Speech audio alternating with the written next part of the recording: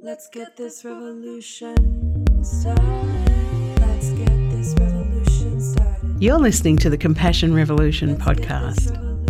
Each week, we'll be looking at love, compassion, courage and tenderness, and all the hard work of showing up to shape a compassion revolution.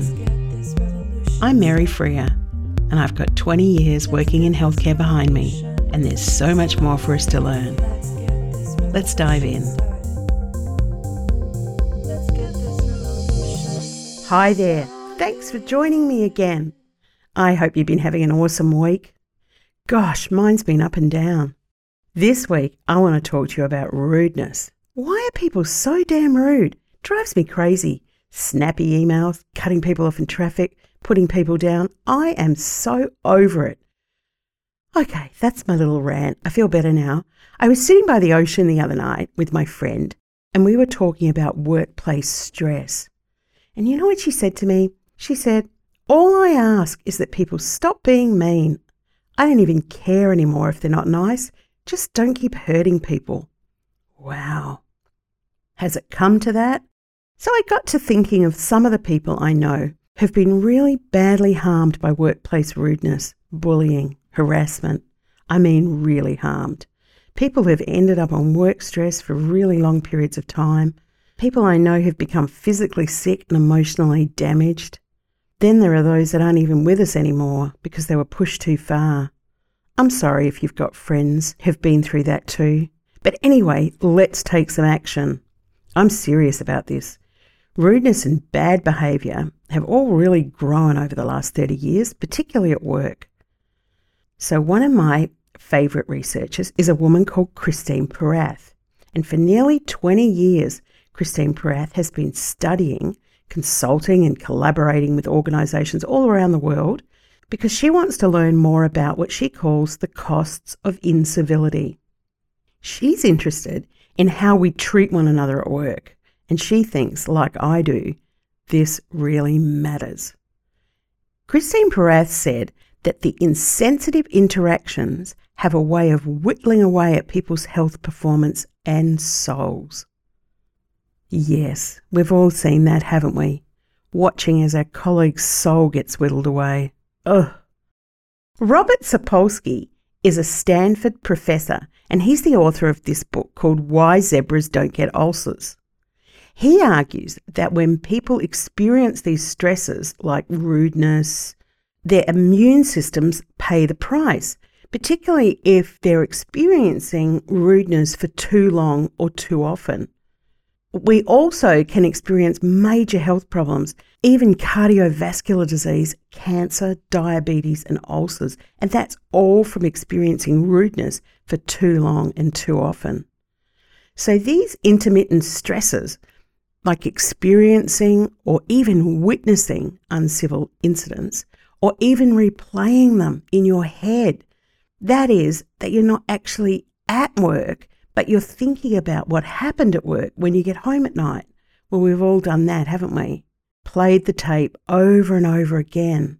Laid in bed, going over and over what you saw or what happened to you.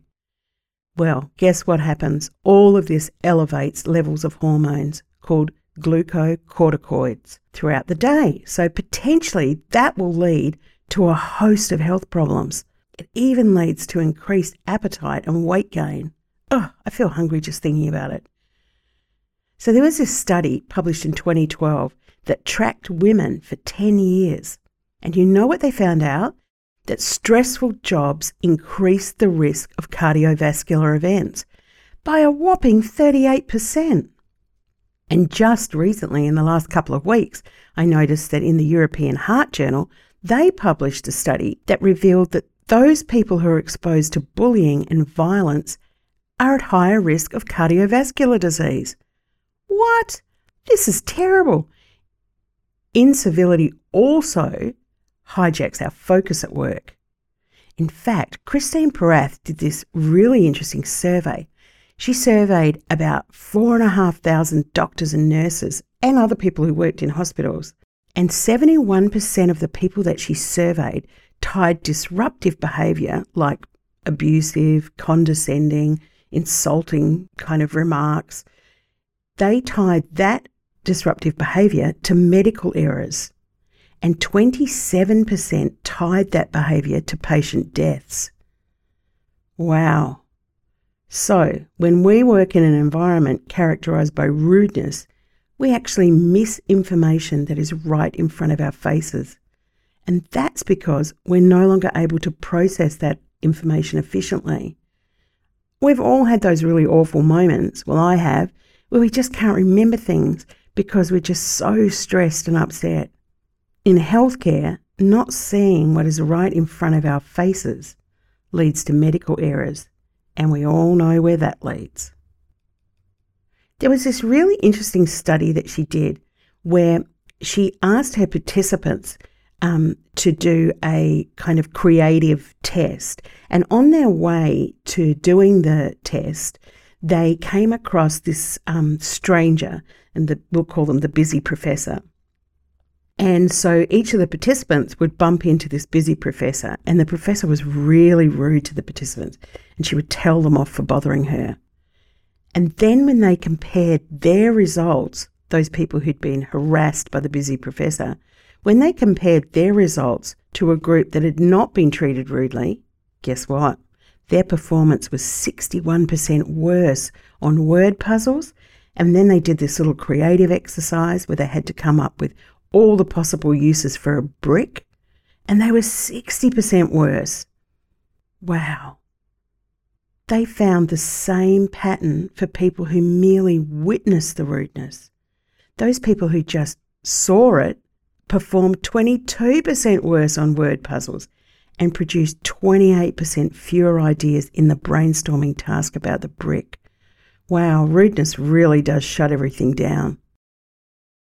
You know what? People contribute less and they lose their conviction. That might be because a boss is shouting at you. If I wanted to know what you thought, I'd ask for it, just because you overlooked something in a handover.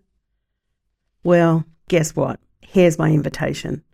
We've got to be revolutionaries, and we have to speak up when we hear rudeness. We might very well be saving someone's life. The poet Audre Lorde said something that really encourages me. She said, "When I dare to be powerful, to use my strength in the service of my vision, then it becomes less and less important whether I'm afraid. So let's be brave. Let's take this seriously. No more rudeness. Let's bring some kindness into our places of work and treat rudeness seriously in the same way as we do infection control. What's the kindest thing you can say to people at work this week?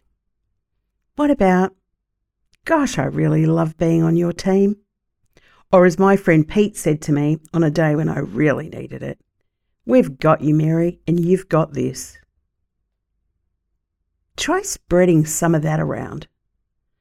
Well, until next time, may you be well, may you be happy, and may you be the antidote to rudeness everywhere you go.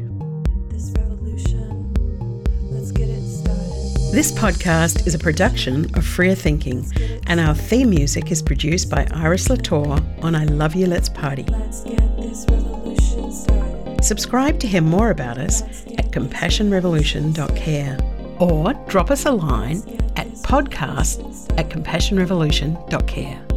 And if you'd like to leave a comment on whatever platform you're listening to this podcast, we'd really appreciate it. And don't forget, generously share with your friends. Viva la revolution.